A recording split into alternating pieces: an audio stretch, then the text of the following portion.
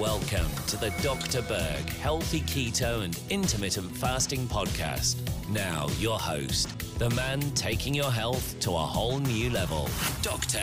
Eric Berg. Are you in need of a new liver? Do you realize that 15,000 people in the United States are on the list for a liver transplant? Now, if you're on this list, I want to share some information that I think could be very beneficial to you in the meantime as you're waiting to get your new liver. Now, the good news, the very cool thing about the liver is that the liver cells have a huge tolerance for injury. They have a massive capacity for repairing and regrowing. The liver has some key functions. One is a biochemical defense against toxic chemicals. It makes certain proteins. One protein has a function of carrying cholesterol through the body.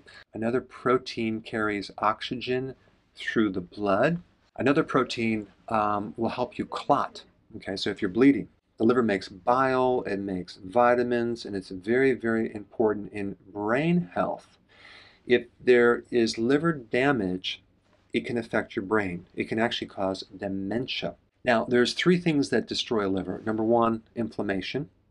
Number two, a fatty liver. Number three, scar tissue. They call that cirrhosis.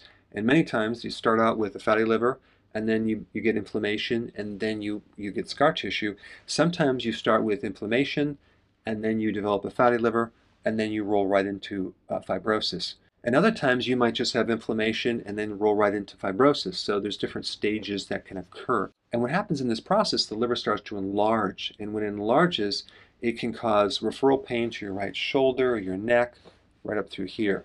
And it can also start reducing your function, so you can't make bile. And then that backs up and it creates more liver damage. There's so many things that can go wrong with the liver.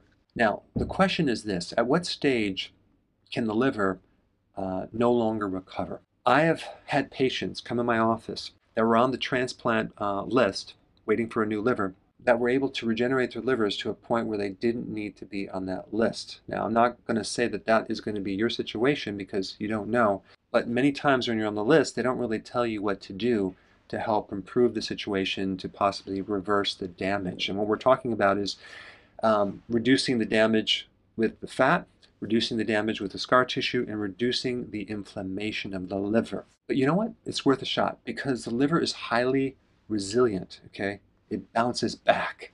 So what is the most important thing you need to know?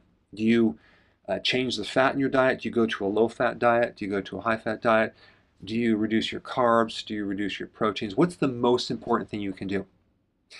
It's lowering your carbohydrates, okay? Why?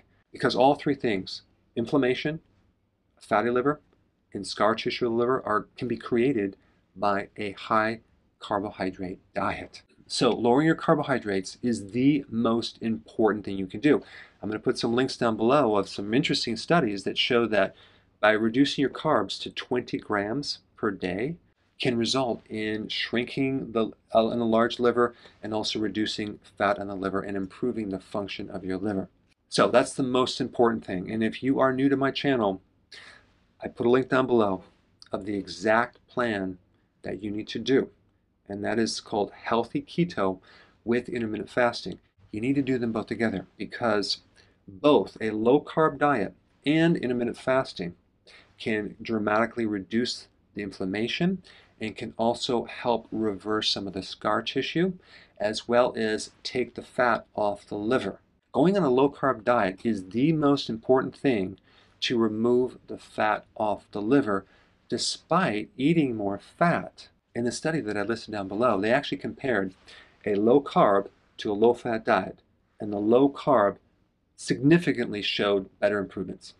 Then the second thing you want to do is make sure that your fats are a little bit higher, but make sure the fats are omega-3 fatty acids, olive oil, fats that are high in lecithin, like egg yolks. That would be very smart. And I would make sure that you're not doing a lot of omega-6 fatty acids because that creates inflammation, okay?